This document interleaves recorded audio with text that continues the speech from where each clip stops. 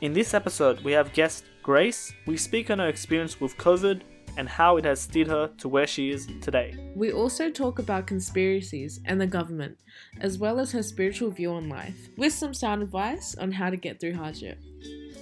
Hopefully relatable. Hopefully not boring. You're listening to the Relatable Podcast. It's me, Ira. So just a little disclaimer before we start the episode. There will be some construction noises that you will hear throughout parts of this episode, but I promise you it is not distracting.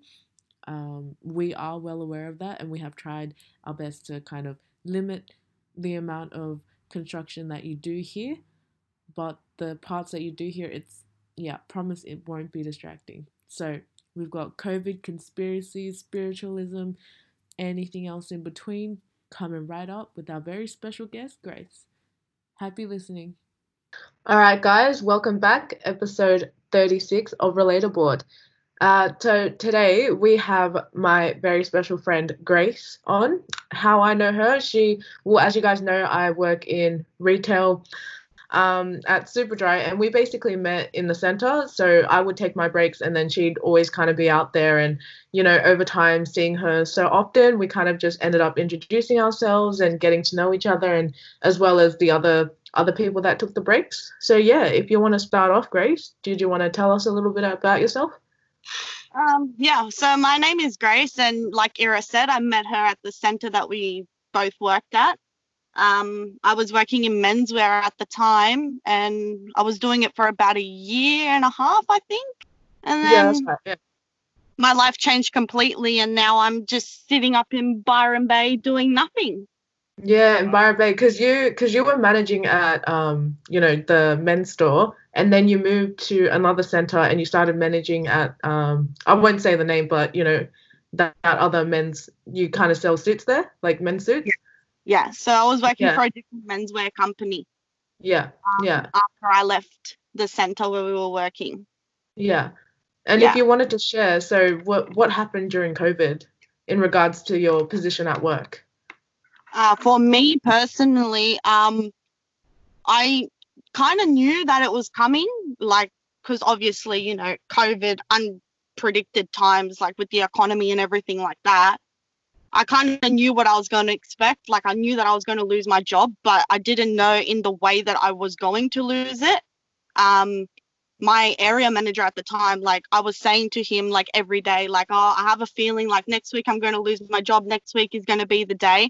And he's like, no, you won't lose your job. You'll be fine. And then he got a phone call the same day that I was going to be let go, saying, oh, the state manager is going to come in and have a talk with Grace about, regarding her future employment with us.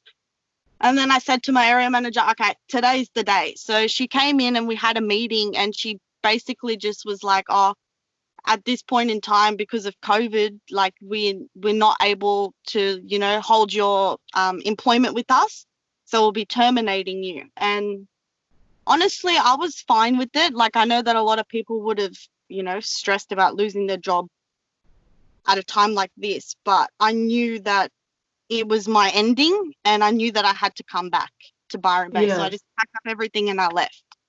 Yeah, of course. And you kind of wanted that change for a while, hey? Yeah, well, I knew something big from last year was going to happen. Remember when I told you I got my new job and then I took a week off and I came to Byron to visit my family? Yeah. Yeah, so when I got back to Sydney, I kept saying to everyone, I need to go home. I need to go back to Byron. Something's going to happen. I'm going to have to go home. And then, obviously, because I didn't listen to my gut feeling, the universe just forced me back to Byron without me having to do anything on my own. So it kind of worked out for the better. Yeah, exactly. And you being stood down happened before all the JobKeeper stuff. Yes, me being stood down happened before they brought out the job seeker payments, the increase, and it happened before they introduced JobKeeper. So yeah, but even then, would you have even been eligible to get the JobKeeper? Maybe job seeker, but because you had only been at that company for X amount of time, and you have to, I think it was a year and a bit before, I can't remember what month it was. I think it was before 1st of March Yeah, 2019. You weren't eligible for JobKeeper, yeah. but I'm pretty sure I would have been eligible for it. But like, yeah, but because it happened like I think maybe 2 months after I got let go, that's why I was just like, oh, whatever. Because obviously at that time, government had to do what they needed to do in order to, like, save the economy and save businesses. Hi guys, just a quick interruption by Ira during editing. So I just wanted to put this in here just in case we have any foreign listeners that aren't really clear on what either JobKeeper or Seeker is. So through the information provided by ato.gov.au, Jesus Christ, the JobKeeper payment scheme is a temporary subsidy for businesses significantly affected by coronavirus.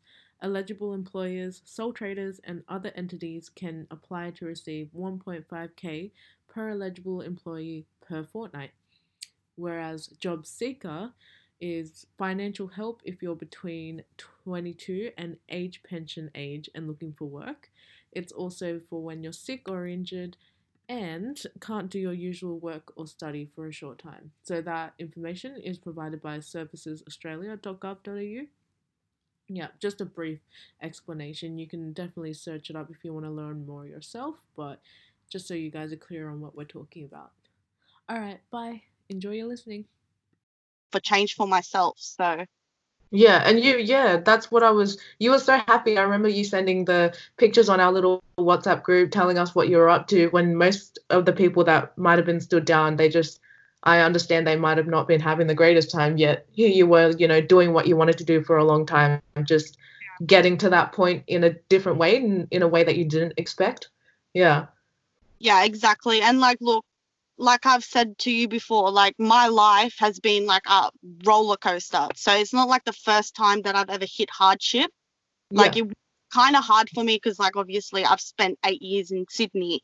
So like I've spent 8 years there and I built my life. But prior to that, like me losing my job is like nothing compared to what I've been through before. So it didn't really bother me. Yeah, But definitely not. obviously Yeah. I was a bit stressed because I was in a lot of debt, but like, life goes on and you have to do what you have to do. And the only way to, fix it is just be happy with yourself and just find ways around it to avoid you stressing out about stuff when you know it's fixable in the long term. Yeah, that's really amazing. Just Yeah. curious, Grace. Yeah. How old are you? Just so I'm we can the audience. I'm 23. Oh, okay. Wow, you're like similar age to us. That's amazing. Whoa, Yeah. it's cool. You seem very wise. I thought you were I thought you had like a lot of life experience just based on what you said. That's all. I haven't met you in real life, obviously. Oh yeah, no, everyone thinks I'm like 26, 27, and then they're like, oh, so you're only 23, and I'm like, yeah. I was like, but I feel like I'm 50. Yeah. How so? Like you mentioned you went through a lot of other stuff. What other stuff were you referring to? So back in my dad, he had his own business and he was in the guardrail industry. So, all the like when you're driving down a highway and you see those barriers on the side of the road, or the steel beams. Yeah. Yeah. That's what he used to do. And back in 2008, which was the last global financial crisis, we took a downturn. So we lost our business, we lost our home, we lost everything you could even think of. And we had no money, nowhere to live. Like we were staying in our car for, like a few days here, a few days there. And when we had spare money, book a hotel to have like shower and stuff like that. But like at that time, because the global financial crisis didn't affect a lot of people, government was reluctant to help. So they were expecting us to live off like the little bit of money that we had for like 3 to 4 months before we could even apply for any benefits from the government. And then once that happened, we slowly started rebuilding ourselves. Like we were living in a tent for a while, and then we moved to a house, and then we moved to another house, and then back to a tent. And then now we're living in a caravan. Wow. You actually live in a caravan right now? Yeah, I'm living in a caravan at the moment. Yeah. Yeah. It seems like a repeat of the 2008 global financial crisis. You and your family have overcome that, and now it's like happening again. So, what are your thoughts on that? I mean, just me imagining it's just like it's all deja vu again, no? Yeah, exactly. So it's pretty much deja vu for me, but like the way that I think of it, like it is a very hard thing to go through, and I completely understand what millions of people are going through right now. Don't get me wrong, but it's the way that you go about it. So like for example, for like me and my family, like when we went through everything, we didn't cry about it. We didn't, feel sorry for ourselves. We just did what we could to make it better for the future. And when you lose everything, it takes years to get back to like a normal living standard. So like we only started to become normal maybe about 4 or 5 years ago. And all I could say is now for everyone out there is just obviously people will be stressing because you might have mortgages, you'll be in debt and everything like that, but just take it easy and just relax, because there will be something that will come up in the future, and it might not help you now, but it will help you in a few months' time, because the universe will help you in some form of way. But like it's a bit easier for everyone at the moment because government's actually helping the citizens. So at least there is some form of help. So it will ease a little bit of stress for everyone out there. Yeah.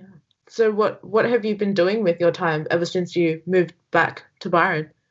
Well, I was going to the beach a lot when I first got Yes. Because with the COVID and everything, like everywhere else was a bit stricter with their restrictions, but because Byron Bay is like, not many people live here, they still had their beaches open for all the locals, and you could still go about your normal daily life. So going for drives, going to the beach, walking to the lighthouse every morning, and then just relaxing, something that I haven't done in 8 years. So it's been nice. Yeah, worth it. Yeah. Do you think we'll go into another lockdown? Like, what's your opinion on that? With everything happening, obviously in Victoria mostly, and then a little bit here in Sydney.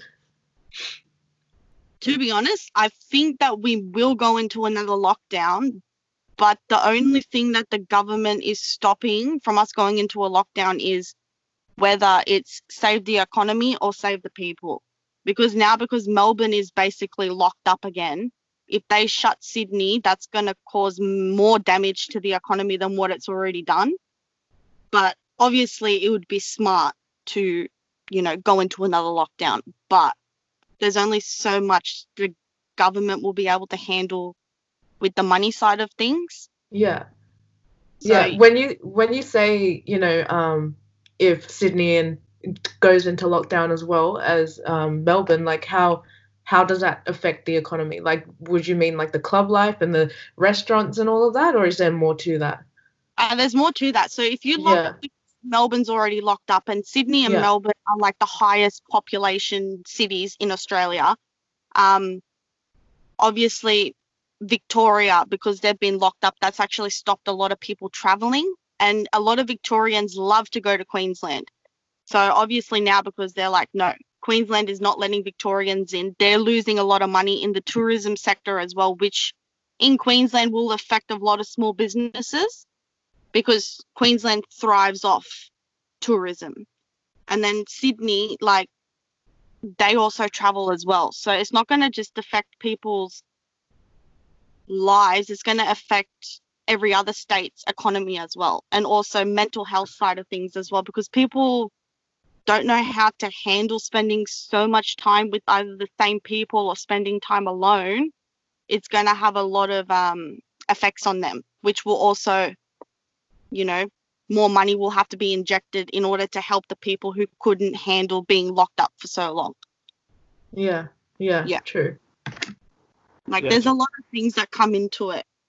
Yeah, I really like that mental health side. I mean, just today, because Ira told me you want to talk about the somewhat about the coronavirus and the job seeker pay. So I went on YouTube, and I shouldn't have done this, but like I looked at the news and stuff, and apparently like I saw in the news today that they're gonna rename like Coon Cheese to something else. Wait, this isn't the coronavirus. This is to do with the Black Lives Matter. And it's almost like in my mind, have you guys heard of this? Like they're gonna rename, coon cheese. Yeah. They're gonna literally they have to rename it to something else because there's like so many protesters that think it's racist. And like just in my mind, it's just like wow, it's like we're all locked down in quarantine, and like because we have nothing to complain or do, we just like make like really silly stuff like this coon cheese thing.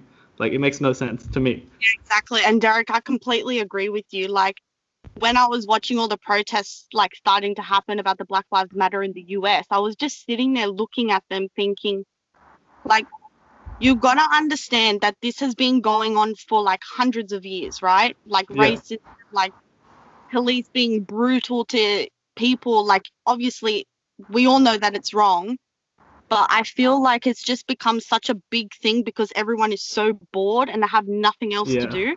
Yeah. So they're just trying to make a problem 100 times worse because they've got nothing else to do. And as for the cheese thing, like how that name has been around for God knows how long. Yeah. It's an Australian icon. Why change it now? Yeah.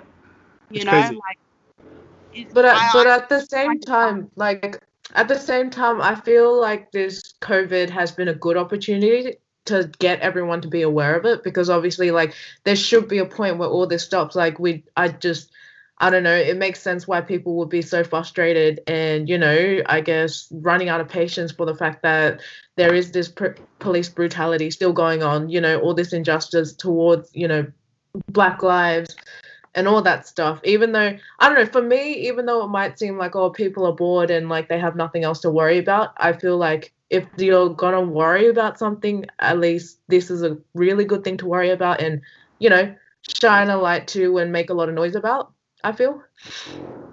Yeah, definitely. I agree with you on that opinion, actually. But like, honestly, my opinion of like COVID, it's all happened because the world needs to stop. People are just constantly like chasing their tail.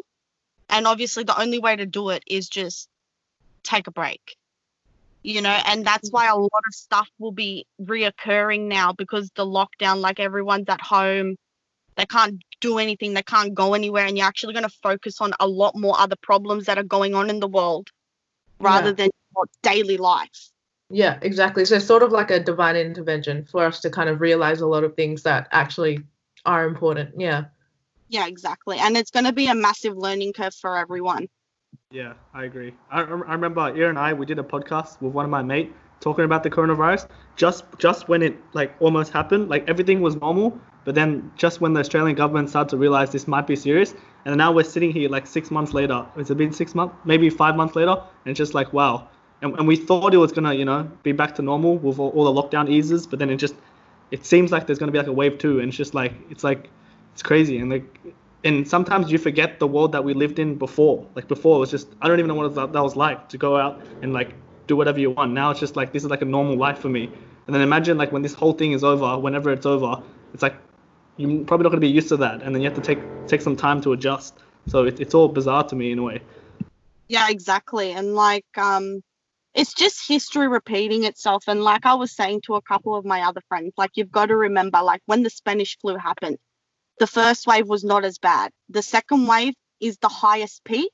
And then the third wave, it kind of dies off, and then it will like, and then it won't be gone, but it won't be as bad anymore. But also COVID, because it's such a strong virus, the world will never be the same again in the way that we used to do things like travel, going to nightclubs, going to restaurants. Like you're never going to experience that normality again because this will be the new normal. You reckon? Or are you saying like the new normal for like years to come, or do you think like the new normal forever? Probably for years to come, but it also just depends on how long it takes for people to learn and understand the seriousness of the virus. Yeah, that's true. Yeah, because I was going to say, like, even after this first wave, which seems so intense for us because it's something like we've never experienced before, after the first wave, it didn't seem like it clicked to people how serious this, this sickness was, because after that, after all the clubs started opening, or at least bars, you had that cluster in Kazula that happened, which kind of shows just no one really gave too fucks about it, at least, or at least it just kind of went over their heads and they were just, I don't know, I guess keen to get back into normal life. Yeah. Yeah, exactly right. And like even for like traveling, for example, like because obviously Byron Bay, it's a high tourist, like everyone travels to Byron Bay. And when they first allowed traveling again after the lockdown, I was like, this is a bad idea, you know. And for Victorians, because they were all like, oh, we're planning to go to the Gold Coast, because when they all live in Victoria, they always travel to Queensland in the winter for the warmer weather. And 25,000 Victorians left Victoria like two or 3 days before they decided to close the border after the first cluster that happened in Victoria. And then because Queensland shut them out, they all ended up in Byron. So for everyone who lives in this area as a local, we've kind of been avoiding the town because you just don't know who's roaming around, because half of them still are here and they don't want to go home. Yeah. Must be chaotic. Must be paranoia in a way. Yeah, exactly. And like when you see people on the street, no one cares, because if you live in an area that's not a hot spot, they're going to think it's not going to happen to them. But at the end of the day, you need to learn to respect others. Like compared to wave 1 and wave 2 that's about to come, what do you think people are more prepared? Like for example, I noticed like in supermarkets, there's more toilet papers, there's more hand sanitizers, no one's panic as much, or do you think people are going to panic again, in your opinion, Grace? I reckon people will start panicking again soon. Oh, no way, not again. You mean like they're going to go to the supermarket and just buy out all the toilet paper and hand sanitizer again, knowing that what happened in the first wave, like it was kind of silly. Yeah, I reckon, because people will just freak out. And honestly, when I didn't realize everyone was like freaking out about toilet paper in the first wave of the virus. And I went into my local supermarket and I looked around and I'm like, where'd all the toilet paper go? And then the night packer goes to me, oh, we're going to be out of it for 4 days. And I'm looking at them thinking, what the fuck is going on? And then 2 days later, all over the news, like people punching other people for toilet paper. And I'm like, oh, relax. It's not like you can't go to the supermarket. Yeah, legit. I remember even you, Grace, you had a bunch of toilet paper in your boot and you came up to me like you were some dealer being like, look, if you need any toilet paper, just hit me up, sort of thing. Do you remember that work? Yeah. Because when I got let go of my job, there was a whole box of toilet paper that I found in the storeroom and I was like, oh, I'm going to take that. And then obviously, because I don't need toilet paper, I was just giving it away to people who needed it. Yeah, so, even like some elderly people in my suburb that I was living in Sydney, I was just like, oh, do you want some toilet paper? Here, take 2-3 rolls. Because I had like, I think, what was it? 80 rolls of toilet paper. Yeah. And I was like, oh, people could use this. Yeah. What do you, okay, so I know you're kind of, I guess, not big, but you're interested in conspiracy theories. What do you think about that conspiracy, how coronavirus is a government-made flu and it had been planted, I guess, to start in China and spread to decrease population? What do you think about that? No, I reckon there is some form of truth to that, because, like, obviously government wants to control people, and the only way to do that is just have less population, because the more population you have, the less likely, you know, a larger percentage of the population will choose not to listen. So, because I thought it was very weird, and the fact that China actually covered up a lot of stuff that was actually going on prior to us all finding out about it, it didn't seem right to me. And then also the fact that last year in, I think, November, a lot of people were getting sick and I couldn't figure out why. And, you know, because November, December, that's a weird time to get sick, especially like when, you know, they look like they're dying. So I reckon there's something more to it that meets the eye. Yeah. Wait, can you explain the conspiracy theory that might potentially be what's going on? Like, what's it actually doing? Like, Ira, you mentioned it really briefly, but I don't know anything about it. So can you, like, say it from start to beginning? Yeah, so I reckon this virus was man-made by, government of China to slowly wipe out people. And obviously, with a lot of people from China, they travel all over the world. So to start it there would be like the easiest way to spread everything. And basically, have you ever heard of the New World Order? No, what's that? It's basically just like a new regime where like you're under the one control. So they'll control everything about you. So basically like us being locked up is like you're living in a prison because you're following by their rules. And if you do the wrong thing, obviously there will be major consequences to what's going to happen. Yeah, like you get fined or you get put into prison. So this man, if this was true and it was a man-made thing, that means they have a cure, right? I'm assuming. Yes, I believe they do. Oh, okay. But they just hold it in just to get the power or whatever. Oh, okay. They're wanting more people to get it before they can actually release it. And why would they release it?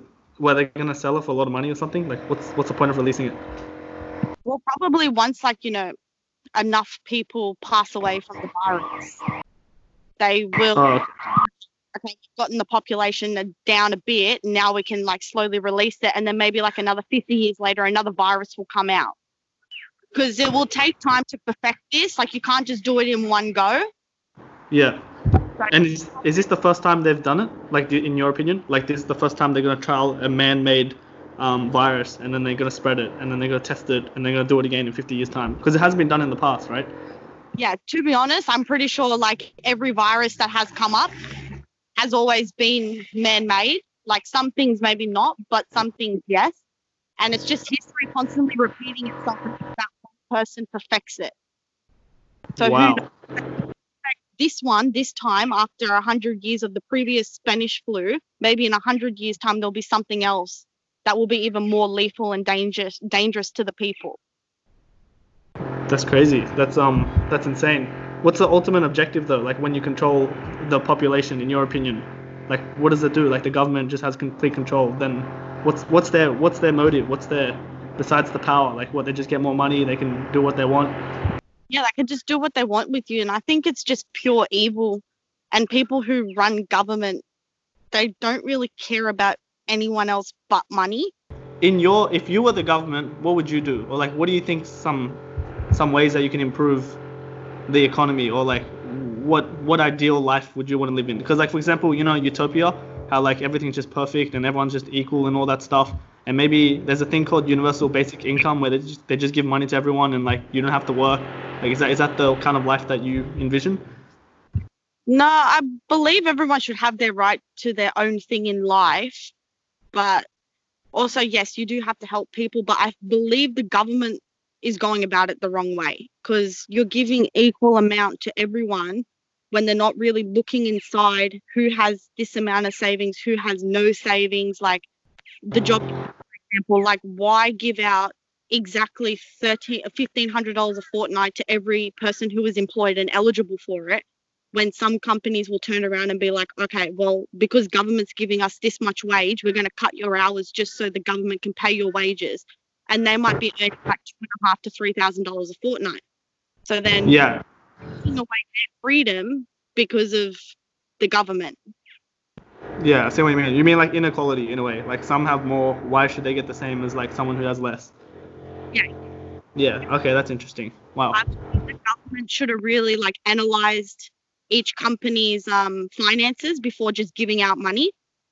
So then each person is paid a specific amount, and then they just cover the rest, rather than giving everyone the same amount. And then like for a casual, for example, like you might work one shift a week and be in that company for 2 years, and then boom, out of nowhere, you're working one shift a week and you're earning $650 a week. Like someone who busts their ass for 40 hours a week and is probably only getting $1,300 compared to where they were earning maybe like $2,500 a fortnight. Yeah, I know what you mean. That's definitely an issue. Yeah. Is there anything the government does good in your opinion? Honestly, not really. Like, I'm not a big fan of the government because I just believe it's just, a controlling mechanism to control everyone in the world, sorry. But at a time like this, definitely Australian government could have done a better way of providing help. But, like, don't get me wrong, what they're doing is good. And, like, obviously they can't do much more. But, like, government has good sides and bad sides, in my opinion. And you can't always trust what the government says. Because they could say one thing, but then in like 5 days' time, they'll say another thing, and then it just contradicts what they said prior to what they've just said. Yeah. So would you say, I guess, I wouldn't say everyone in the world, but majority of people living at the moment have this, I guess, false sense of freedom regarding their life and what they can do with it? You know, if the government is trying to control what we do and all of that. Yeah, exactly. Like, for example, right, the fact that they've shut off international borders is just like a massive sign saying like, okay, you're not going to the other parts of the world because they don't want you to know what's going on. And have you noticed that, like, even when they talk about COVID, they don't really talk about other countries. They're only really talking about America and then Australia, but they've left the rest of the world out. Yeah. Because they don't want you to know what's going on. And unless you really look into it and not look at mainstream media, you won't really know what's going on until you take a deeper look into it. If you don't look from mainstream media, what sources do you look at then? Like conspiracy theorists on YouTube or? I just go to YouTube and I just look at different media networks, ones that don't have a lot of views and ones that are not constantly on television. Because, like, if you take Channel 9, Channel 10, Channel 7, they're all just, like, going after the same thing, but half of the time whatever they're going for is just a reason to get more people attracted to that news and then freak them out. Yeah. Like put them in a fear state, yeah. But what's some examples that you can give in YouTube channels specifically? And what they talk about that's different from the news? So in some of the YouTube channels, like the news that I watch, they specifically talk about what's going on, and they don't beat around the bush. They just tell you straight up, okay, this is the issue, and other news channels aren't doing this, so I want to tell you. For like example, you remember when it all started, when COVID all first started, and like all the news was saying like China only had like, I think certain of thousands of deaths. Yeah. Then like you look at another news channel and then they'll be like, oh, they're lying because it's actually like maybe 3 million people who have died from COVID just in the first month. Oh, I remember that. Yeah. Mm-hmm. Yeah. Some people, because they all believe in mainstream media and don't actually look into the research, they just believe whatever that news channel is telling them. Yeah. So where would they get their sources from? Are they actually there on the front line, you know, I guess recording these statistics, or where do they find that sort of information? Well, some of them actually they record it themselves and then post it and then let the news channel take over. Like there was this one guy in Wuhan that actually recorded himself when he was being when they were in lockdown, and he was actually showing the daily life of what was going on. And then he gave it to, I think, a news channel in India, if I could be wrong, but then she the video of what he sent to them, and then he actually got in trouble for it because he leaked out private information about the Wuhan lockdown. Yeah, but why should it be private if it's something that's actually going on and something that could help people, I guess, make a sense of what the fuck is going on? Well, that's the thing. Like, that's just a way of controlling, because whatever's going on in China, no one truly knows what's going on, because they say one thing, but then when you look deep into it, it just keeps bringing up all their lies that they've said. And the fact that he got in trouble for uploading a video to also YouTube and the news network about what it's like to be in a Wuhan lockdown just goes to show how controlling the Chinese government really is. And they really don't have any sense of freedom. Because you should all be entitled to your freedom of speech, and you should all be entitled to your own opinion. So why is it so wrong that he uploaded something for the rest of the world to see? Yeah. Would you maybe be able to put it down to the fact that maybe, I don't know, I guess the Chinese government doesn't want the rest of the world to have, I guess, a tarnished view on the country and what's going on? Yeah, and that could be it as well. But really don't know because they're a communist country. So with communism, you'll never really know what's going on unless you experience it for yourself, because they will hide a lot of things. No, this is really interesting. Did you have any more conspiracies? Or I remember you trying to tell me something when I last saw you. You got into this really deep conversation, Grace, about something, and you're really into it. Was it about Donald Trump? Because I fucking love Donald Trump. He's the best. You love Donald Trump. Well, Yeah. Well, how come? Anyone says you can all hate me for saying it, but I love Donald Trump. Yeah.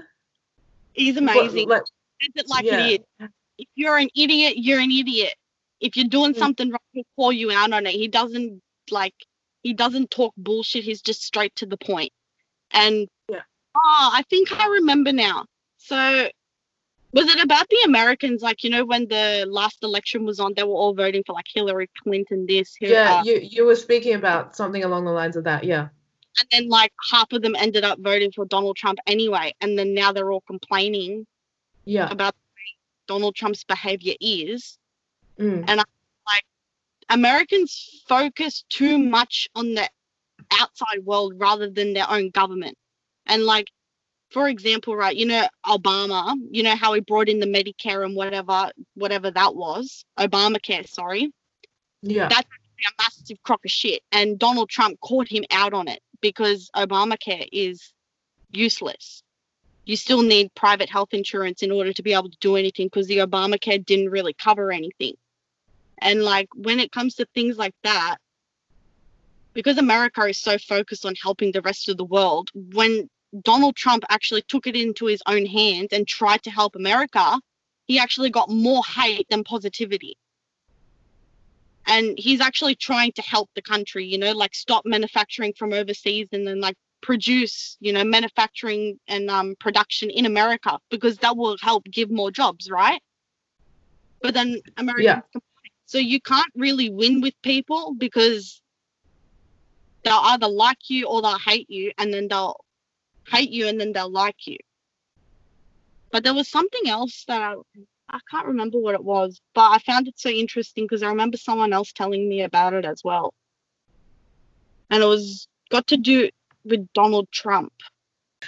So then what would your opinion be on the whole building the wall thing? Because I'm probably on the spectrum where I'm not really a fan of Donald Trump. No disrespect to you, but that's just my standpoint. What did you think about all that?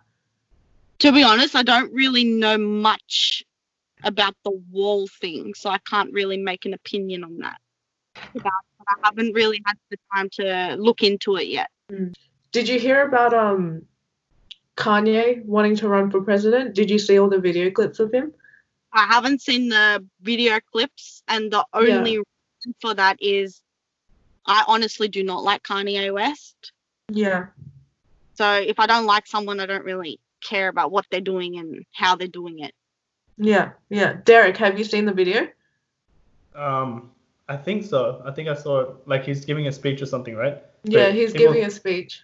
People think he has bipolar or something, right? Like I read the comments and like he's going through an episode or something. He's going through one of his manic phases. Yeah, it kind of upset me watching that. Not gonna lie, because you could see he's just not all there at the moment. Yeah. Yeah. So what does he have? He has bipolar disorder, and what's that again? Is that where he has two personality? No, I don't think it's two personalities necessarily, but I think it's when I'm not a psychologist, but I believe it's when you go through really intense episodes of emotions, whether that's sadness, anger, or really good happy phases. Like it can be whatever, you just fluctuate really intensely. Yeah. And you can't control it. Like you're just there. Like say if he's very angry and he's giving a speech and all his anger's being like poured out of his mouth and he can't really control it. And that's what you mean when he has episodes. Oh, okay. That's episodes. But it's not like how they have made it out in like the stereotypical where you could just be sitting there and all of a sudden you're angry, but it's more so just like I don't know, you know when you have your bad weeks and then you have really good ones? Just that accelerated by, I don't know, 10 times, I guess. Yeah. But don't quote me on that. I'm not too educated on that either, but that's what I know. Yeah. Yeah. Must be hard doing that. But I think that'll probably help him with his creative work, probably. Like if he gets really happy, really inspired, then he'll be even more inspired, and then he'll write the song. Yeah. But then it's But kind of I mean, yeah, the thing is he's not taking his medication as he should be. And he's not, I don't know, getting the proper treatment as he should be as well. He's refusing that apparently. I mean, it's none of my business, but... No, I also find with people who have bipolar, they can either be like, very eager to start and finish something within a short time span, or they'll be eager to start something, but it can also take months to finish because their brain is altered. So like sometimes they'll think, okay, we'll start doing this, and then their mind might get occupied by something else, and then they'll leave that project behind, but then they'll get angry about not finishing that previous project that they started. Yeah, that makes sense. That must be frustrating. Yeah, they're very ambitious to do it, and then once they do it, they get OCD or ADHD, they get distracted, and then they get angry at themselves for not finishing it in the first place. Yeah, exactly. That makes sense. That must be so frustrating. They're very undecisive people sometimes. Yeah, Grace, was there anything else you maybe wanted to talk about, or anything we didn't touch on today that we might want to put in this juicy podcast? Any questions for us? What else do you guys talk about on your podcast? Literally anything at all. Yeah, usually we just we have a guest, and usually the guest is friend related, so we know the person, and then usually that one person has one topic that they want to talk about mainly. Like for example, 2 weeks before we had my friend who was a film student, so we mainly talked about film. But we want to make the podcast diverse. We keep saying this every time, but like the podcast, we don't want it to be like an interview per se. Like we want it to be like a casual discussion, but we're still working our way around it. Like this podcast, for example, I felt like it was a lot of like interview, like just keeping asking you questions, which I think we can't help it at this stage, Ira. Yeah, but I think that's how we work best, to be honest. Not gonna lie, Derek. Yeah, what I realized is just because we're really curious people, and obviously it's great to add on to the conversation, but if we don't really know about what they're talking about, it's more interesting to learn and listen, because we're not going to add our opinion and when we don't know what the hell is going on, Yeah, I had no idea about this whole coronavirus conspiracy thing, and like, to be honest, I didn't know what you were really talking about, like, but it was really interesting what you said, and that's just one way you can look at it, because I don't read into it that much, but so it's interesting, Yeah. So Grace, you're studying as well at the same time at the moment? I'm currently at uni, so that's keeping me occupied. But I've also we own a coaster bus that we used to live in before we bought our caravans, and because we live so close to the ocean, and if you don't wash it enough, or you don't take care of the material, it rusts away. So we've been fixing that because we've just had a little bit of spare cash, so we've decided to do it up. So obviously the roof doesn't cave in while we're sleeping. Yeah. What is it? Bad. Like if we drove it down the highway, the window would have fallen off. Yeah. Well, I was gonna ask you, Grace, what is it like living in a caravan or living in a mobile home? That's the proper word. Like, you've rarely lived in a actual physical space, right? I'm just trying to get to know your situation. Yeah, so I honestly love living in a caravan because it's just easy to pack and move, and you're not really stuck to the same thing for a long period of time. And it's just easier for your financial security, if that makes sense. Because, obviously, we wouldn't be able to afford to, rent a place, well, especially in Byron Bay anyway, because Byron Bay is as expensive as Sydney.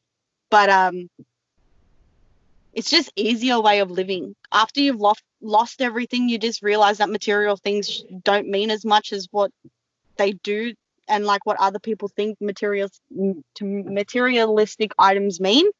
So it just gives you a sense of comfort to know that I might not have much, but at least I will still always have a roof over my head, and no one can actually forcefully kick me out if I am late on any payment. Yeah, that freedom. Yeah, you sound like you're so free at the moment, even though we're in such a weird, confusing time. You don't have any obligations or anything like that financially. This COVID, I'm as bad as it sounds, I've honestly enjoyed it. Like, it's given me the time to, like, just give myself a break from, like, constant full-time work, full-time uni, running around, like, you know, not even being able to afford to live because whatever I was earning was not enough. I'm a crazy person and I can't live with people. So that's what made me get into a lot of debt, because I was paying rent that I couldn't really afford in reality. But it's just been nice to, like, you know, not have a care in the world. Yeah, for sure. So like after, I don't know, how much longer are you planning to, you know, live this little lifestyle of yours? I'm kind of getting a bit bored now because, you know me, I don't like doing the same thing all the time. Yeah. I am planning to come back to Sydney, but probably not until March next year because I just want to wait out what happens with everything. And by coming to Sydney, do you mean in a sense where you come visit and sightsee or whatever, or like actually getting yourself into full-time again, or at least part-time, getting yourself into a job? Yeah, moving back. So I would want to find a house and, you know, get a job and then start living the city life again because I am actually... Wow. Well, is there anything you would do different this time? Because I know, yeah, like you said, you had been wanting to just take a break and live that simple lifestyle for the longest time while you're in Sydney, but now you're planning to come back. Like, would you do anything different to stop yourself from, I guess, being fed up and exhausted and tired with the whole city slicker lifestyle? Yeah, honestly, like, just I have learned that I need to calm down because I'm a very fast-paced person. So it's kind of hard for me. I could take on a million things at once and then not even realize what I'm doing to myself. And this COVID has just made me realize, okay, like, you know, I don't have to do a million things at once. You know, you can do one by one and just relax and just enjoy. I always enjoy my life no matter what happens or whatever comes my way. But taking on too much at once is not good for anyone. Yeah, definitely not. So you would allow yourself to just kind of wind down and, you know, chill with friends and not worry too much about all that work. Hey. Yeah, exactly. So the only reason I was really focused on work was because, like, you know, I couldn't afford to be jobless at any form and any time while living in Sydney because I was just in so much debt. It was not even funny. And so obviously, like, you know, I had to, that's all I really focused on because, you know, that is one place where you don't want to end up homeless, and that is definitely Sydney because that place will rip you to shreds. Like, at least in, like, you know, Byron Bay, like, if you're homeless, it doesn't matter because, like, you know, most locals who live here are all poor. Like, it's what makes this place rich is all the rich people that move from, like, either Victoria or Sydney and then move here and then they buy, like, $2 million homes. But if you really talk to the locals and get to know the locals, half of them have, like, lived in tents their whole life as well. So I guess in Sydney you can't really do that because everyone's so judgmental down there. Like, I don't care what anyone thinks, but when you live in a place like that, it's very hard. So you would definitely move to Sydney, like nothing out west or maybe like Campbelltown area where it's not as crazy? Oh my God, I'd rather die than move to Campbelltown. I could not. Oh my God, I lived in Wollongong and just, like, the thought of, like, even, like, moving back to that place, shoot now. What was wrong with Wollongong? Because I've never been to Byron Bay. I just assumed because, you know, Wollongong, it's kind of like a beach area, you know, it's relatively similar. Have you guys been to Wollongong? Yeah. I've never been to Wollongong, no. So, you know, I don't know, did you catch a train or did you drive? Drove. So, you know, when you hit the top of that mountain and you start going down? Yeah, the energy will just suck you dry because it's so stuck.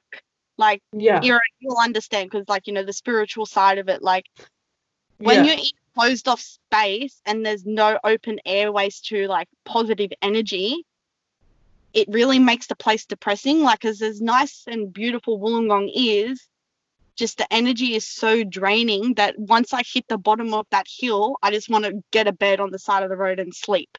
Yeah. And then, wow, that's intense. Sydney, hit the top of that mountain, and I'm like, you know, a new woman. Yeah. Oh my God, Grace. So like, yeah, that's like the only really aspect. And like, I find anything south of Wollongong is like just pure depressing. Yeah. Like, How so? like Like, is it the people or the lifestyle? Besides the energy and all that, like, what's the lifestyle like there? the lifestyle is not too bad, and the Yeah. people are actually really nice the more south you go. But I don't know, I just feel like I'm stuck because I don't really have anywhere to go. And like, at least in Sydney, you're like kind of in the middle, and you can go. You have a lot of options. Yeah. South, but then like if you go more south, there's obviously less places to go. And like when I was living in Sydney, I can guarantee you every weekend I was in like a different suburb, a different town. I could be like 10 hours away and you wouldn't even know. Yeah.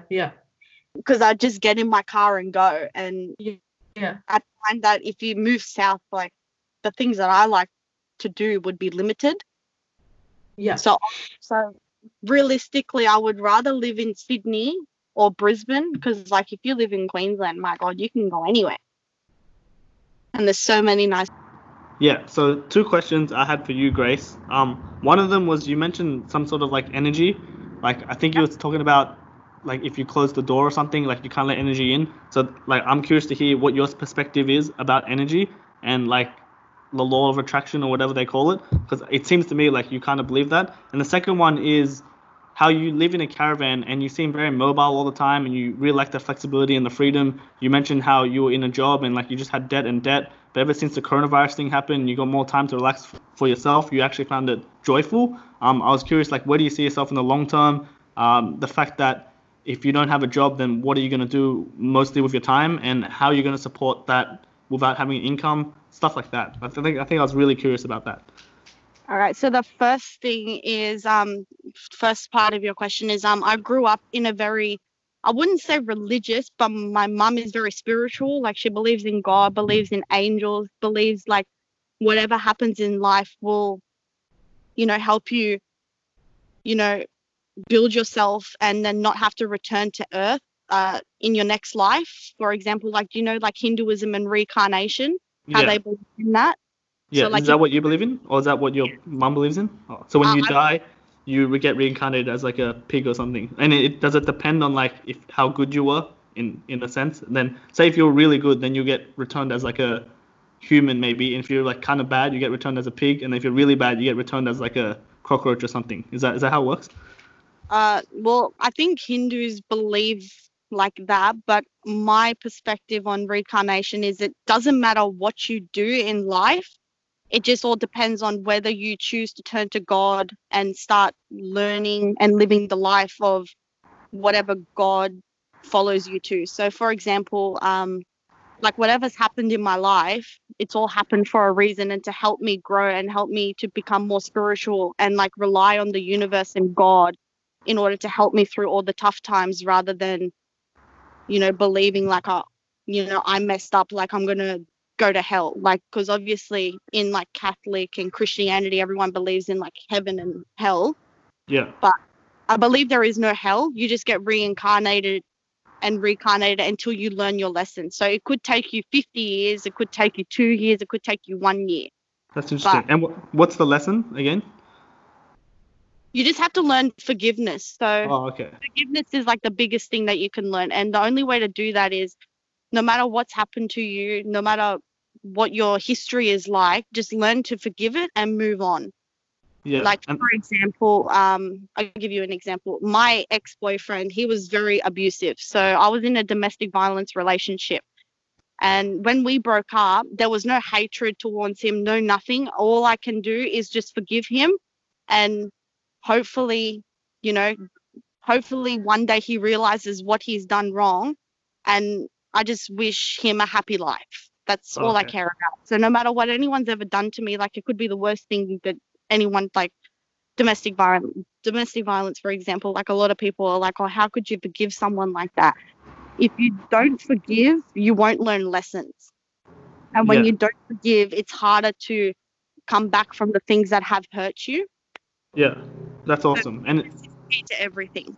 Yeah, and it builds a lot of resilience. So, did you always were you always like this? Like, was it because your parents raised you like this, or did you recently have that realization of this forgiveness, of the reincarnation thing, and what makes you so sure about this whole thing?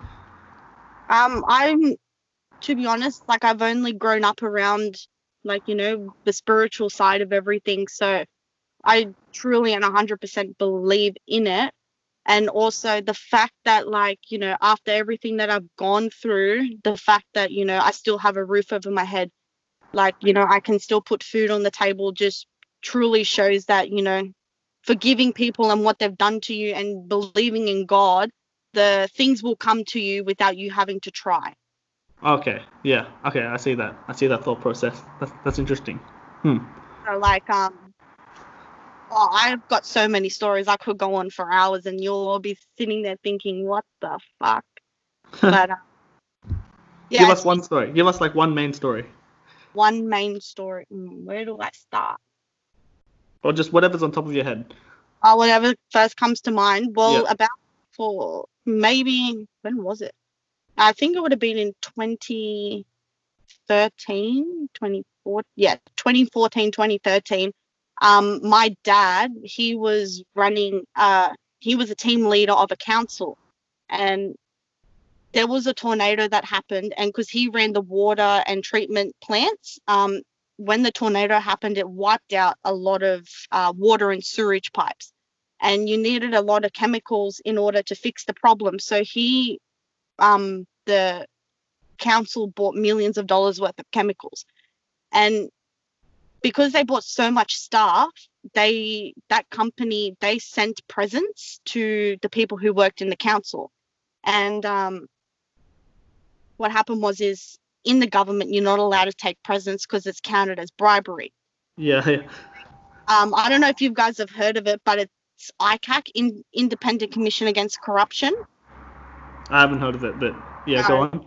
They investigate in issues that are going on in the corruption side of the government. So they decided to look into this problem. Well, it wasn't really a problem, but they decided to investigate the reasoning to why they were receiving presents.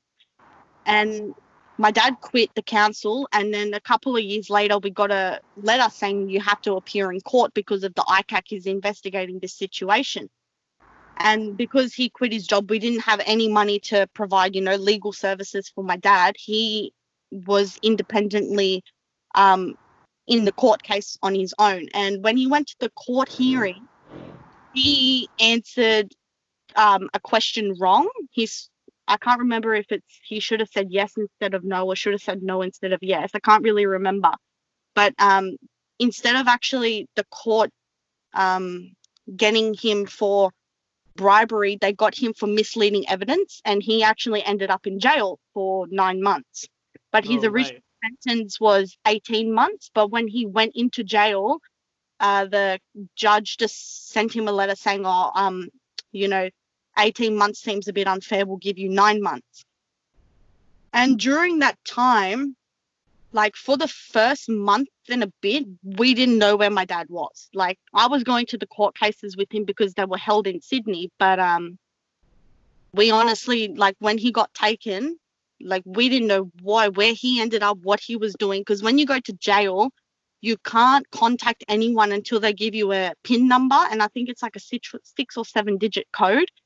And so once he got that number, he calls us and he goes, I'm in Silverwater, you know, this is my PIN number. The only way you can send me money and do whatever is, like, you know, by depositing it into this name and then using this number.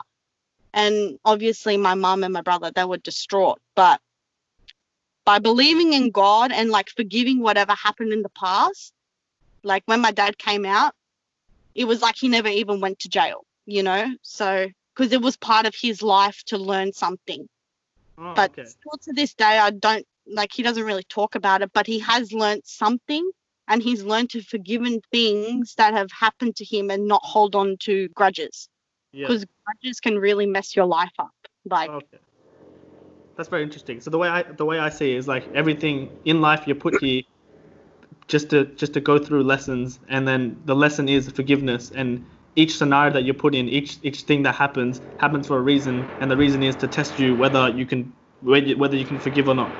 Yeah, exactly. So the universe will always throw tests at you, and it's just whether you take it in the right way or not. And if you take it in the wrong way, the universe will throw you another test and another one and another one and then another one until you actually fully understand that you have to believe in God and learn forgiveness. And then from then on, your path will be a lot, I wouldn't say easier, but a lot easier, because then you finally learned those lessons.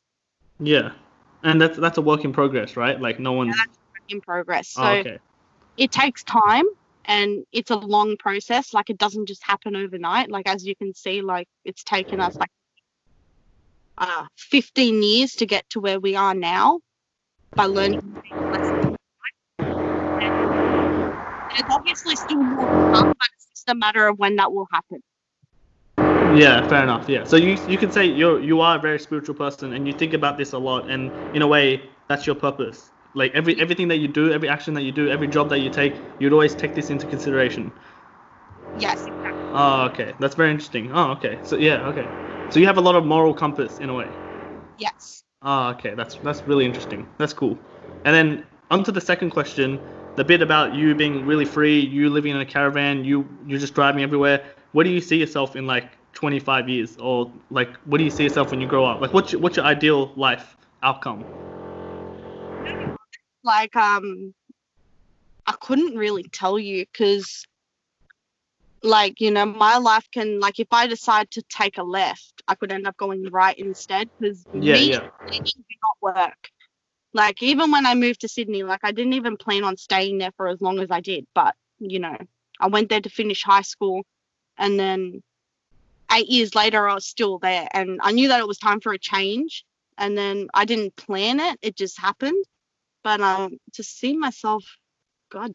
Yeah. Or you don't think about it. It seems like you just live almost like in the moment, day to day. You don't really plan something like 10 years ahead. Yeah. You take it a step at a time, pretty much. Okay, that's interesting. And you just trust that. Like, you just trust that in 50 years' time, you're going to be in a good place, or what you think is a good place. Yeah, exactly. Oh, okay. That's really nice. Like, I'm in a really good place. Like, I've always been in a good place no matter what's happened in my life. But, yeah, we'll just see where life takes me. And, yeah, just enjoy it, take day by day. And yeah, that's awesome. What's going to happen tomorrow. So, yeah. Because I know a lot of people that get stressed out, me, myself included, where you just think too much about the future, just like where am I going to be, or how much money I have to make, or I have to be here, I have to be married, or like I have to get a house and all that stuff. But you're just like, oh, take it day by day, and then you're more present in the moment. It's interesting because you know a lot of people are stressed out about this, especially kids. Like the fact that you mentioned that when you stop working and you can finally breathe, I feel like for me and for like a lot of people in my generation, I'm not speaking for all of them, is like. Just as a kid, you know, you have to go to school, get grades, and then after that, you have to work. And I think we interviewed one of my friend named In Young. I don't know if you remember Ira. And then she mentioned also that like when you stop working or when you take a break, it feels like you're gonna die. It feels like you're choking. It doesn't feel correct because you've been working so long that you can't even take a break, and it feels like you're doing something wrong and you're gonna die in a way. It literally feels like that sometimes. Yeah, so exactly. Cool. I completely understand that feeling, because when I first lost my job, like, because I was so used to that fast-paced environment, it actually took me a month to adjust. Wow, just a month. That's it. Yeah, because a job is like a compass. It's like, it has everything in a way. Like it provides you something to do with your time. It gives you income, and ideally, you're doing it to build a skill. And then once that's gone, it affects everything: your relationship, your mental health, your physical health, and all that stuff. So, yeah, it's interesting how you're also the similar age to us. So it's like, wow, I'm very interested. Yeah. Like, for me, like, I would, like, if someone offered me a job tomorrow, like, yeah, I would take it, because I do miss working. Like, it gives me something to do and it keeps my mind occupied, because I like I like keeping myself busy. And like when it comes to work, like even if I had to scrub a toilet for like $10 an hour, like I would do it, you know. Wow. Because it's just something to do, and it's just a new experience in life. And you can't always live a sheltered life, because I feel like that's where a lot of things go wrong. And once you have too much shelter, when something actually really hits you hard, that's when you don't really know how to handle it. And that's why I'm very thankful for the family that I have, because they've actually taught me so much from a young age. I can honestly say, like, you know, at the age of 23, like, okay, whatever hits me next, like, I'm prepared for it. Like, it could be absolutely anything. And, you know, I'd find my way to get through it. That's awesome. That's awesome mindset. Just like this coronavirus, it's pretty big, and then you're just like, yeah, I'm enjoying this. That's cool. Yeah. That's cool. Like, I know other people are stressing out, but my God, like, you've all got to relax, because like a lot of people that I know, they're going through very hard times. Like, I know one of my friends recently has had a baby, and like a lot of people have lost their jobs as well. Like some of my friends, and they're all messaging me like, I'm freaking out. I'm like, you've got to relax. The more you stress, the less likely you're actually to progress further, because you're dwelling on something that you can't fix. Yeah. So what sort of practical advice would you kind of give them, you know, besides, I guess, telling them just to relax? Like, how would you recommend they, you know, get a good head on their shoulders about everything? I would say just like, if you're a planner, plan, and if you're a spender, try and limit your spendings. So, like, you know, you do have enough money for other things that are more important than buying something that you don't really need. And one of the biggest things is, I would say, be positive about what's going on, because whatever downfall you take in life, only positive can come for the outcome. Yeah. And that's one of the biggest things. And that's what actually affects a lot of people, because when something happens to them very, like, real bad, they don't think positively about it. So that will take them down a deep, dark hole, which will take them longer to get out of. Yeah. Yeah. And I feel like the important thing as well, like, obviously see it as positive, but it's good to, I guess, embrace the negative at the same time, like acknowledge it and see it for what it is, without actually trying to be oblivious and be like, okay, this is bad, but I'm good. Like, don't worry, my legs come off, but it's all good, you know? Like, you got to approach it in a way where you're not ignoring all the bad stuff at the same time. Trying to get to the positive, yeah. Exactly. And if you're going through a hard time in life, just block out all the negative people that are in your life, the ones that give you negative energy, the ones that don't really care about how you're feeling or what you're experiencing, the ones who don't really want to listen to your problems. Try to block them out, because that will help you know, create positivity, because when you're around negative people, you're more likely to end up in a dark hole. Facts. 100. Yeah. So yeah. That's cool. That's the two questions. I think you answered it really well. It's very interesting, your perspective. I take everything with a grain of salt, but like what you said was really, really cool, really eye-opening. Yeah. Good perspective. Interesting perspective. A refreshing perspective. Yeah. Yeah, Grace. Still got it. I still got it. Got it. But like I don't know. You know me, I don't know. I don't say anything. I don't even think before I speak sometimes. And like sometimes the things that I say to people, and I don't realize it until after they've like been like, oh, you've actually hurt my feelings. And I'm like, oh shit, sorry. But I mean, you never.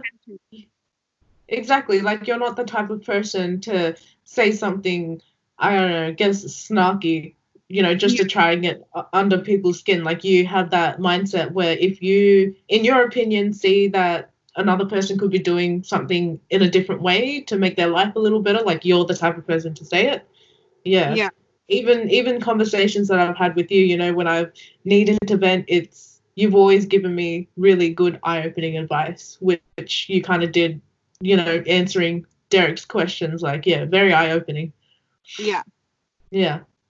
I can only do what I can. Yeah. You're a healer. Yes, I am. Spiritual healer. Yeah.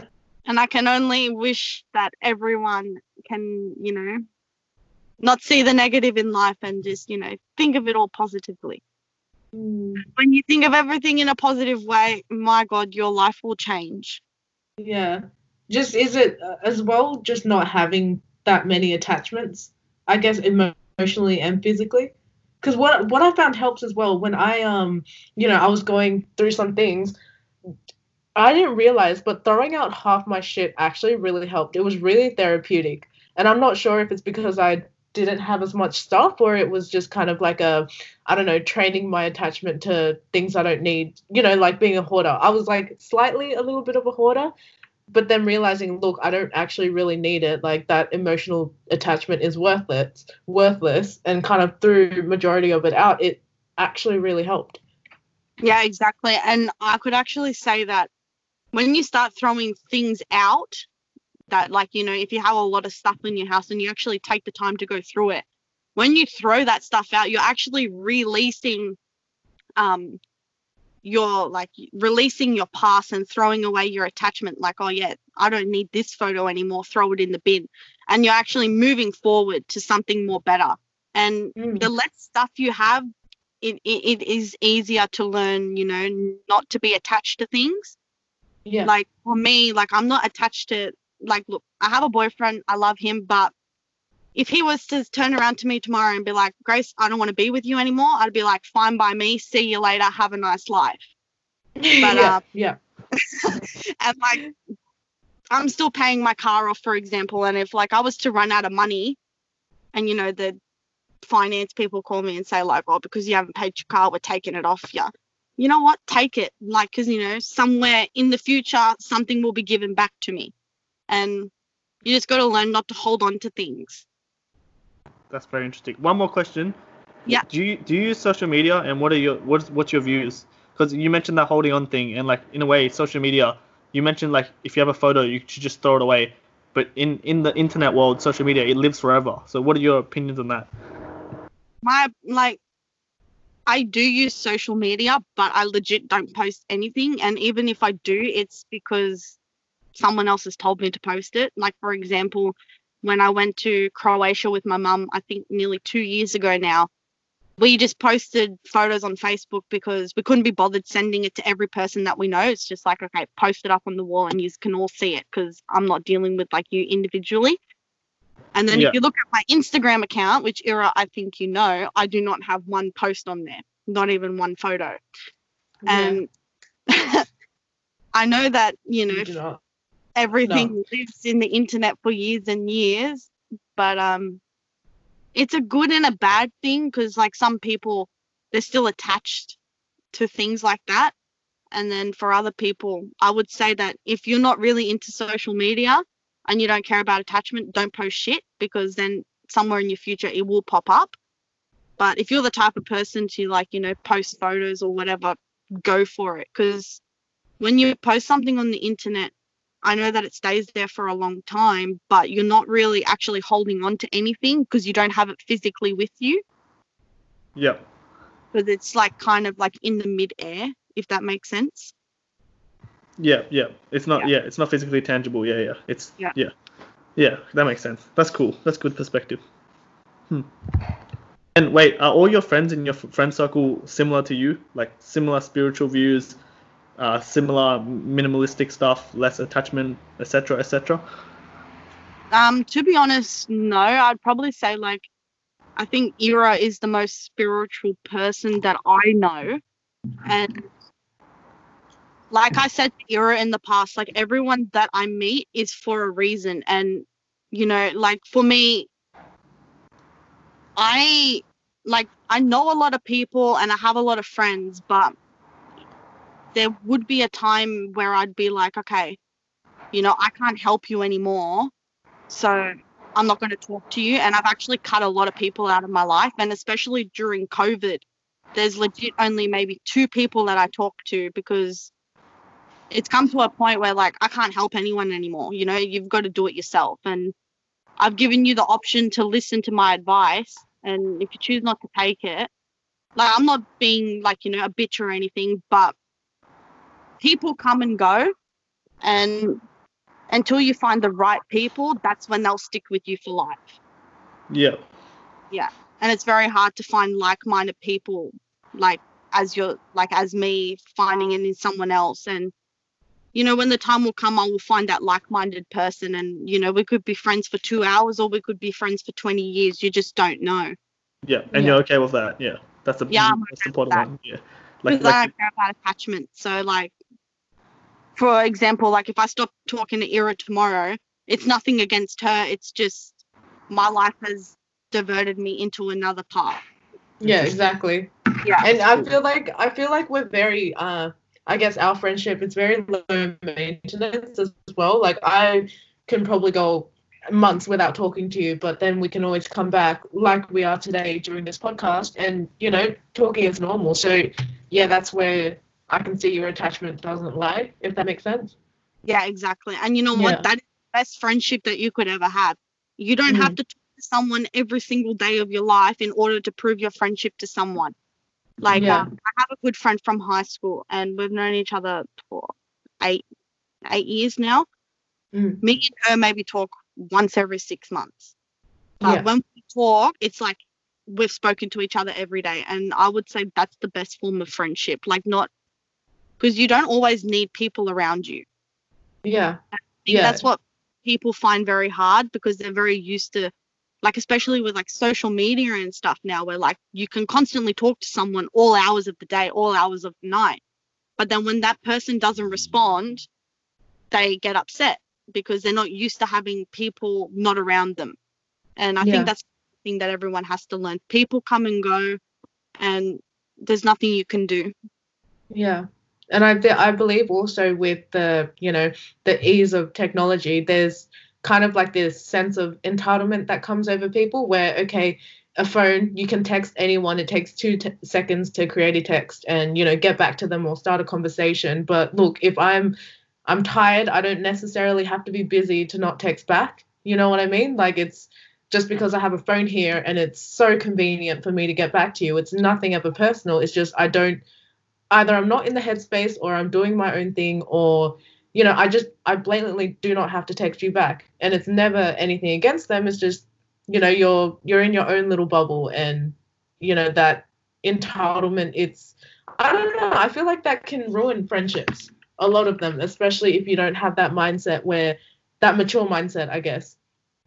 Yeah. Yeah, exactly right.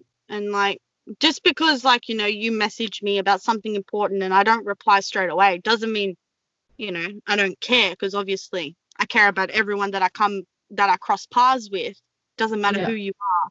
And like, you know, you just respond when you're ready. Yeah. You can't always be, you know, at the what's the saying? You can't always just keep helping other people, because the only way you can help other people is if you help yourself first. Yeah. Yeah. Exactly. Yeah. Awesome. Derek, what's your opinion on all of that? Yeah. When you mentioned that text thing, it's just like because of the internet, it's almost like everyone's just open 24/7. The way I picture in my head, I'm very like abstract thinker, I think, is like it used to be like businesses, you open at 7 a.m., it closes at 5 p.m. But nowadays, because all businesses have like Instagram pages, it's just a metaphor that like you can just message the business anytime you want. But like they have their own life, they have to do their own thing. It just seems like you can do it, but you got to respect their boundary as well. Yeah. Exactly. It's nothing personal, yeah. Some people do get butthurt about that, I'm pretty sure. Some people just overthink it. I used to overthink it. Like when you message someone and they just don't reply in their last seen 10 minutes, you're just like, what the hell's going on here? But like, I don't do that anymore. Like, I don't really care. Well, yeah, I think we can conclude this episode now. Was there anything else you'd like to say to our listeners or anything you'd like to plug, like your Instagram or anything that you might be working on? Well, I'm not really working on anything at the moment. That's true. Yeah. Not really myself, but all I can say to everyone out there and to all you listeners, just relax, don't stress, and everything will come your way when the time is right. Just believe that there is something better and it will fall into your lap when it's meant to be, because everything takes time. Yeah, that's beautiful. I really like that. Yeah. Yeah. Awesome. That's it. Thanks, Grace, for coming on. Appreciate No, it. thank you for having me. It was interesting. I was a bit nervous at the start. No, you did good. Before, but yeah. All right. Awesome. Yeah. Okay. Thanks for listening to another episode of Relatorboard. Catch you next time. Bye. Derek, you want to say bye? Yeah. See you guys. See you next episode. Oh, wow. Bye. Okay, bye. Bye.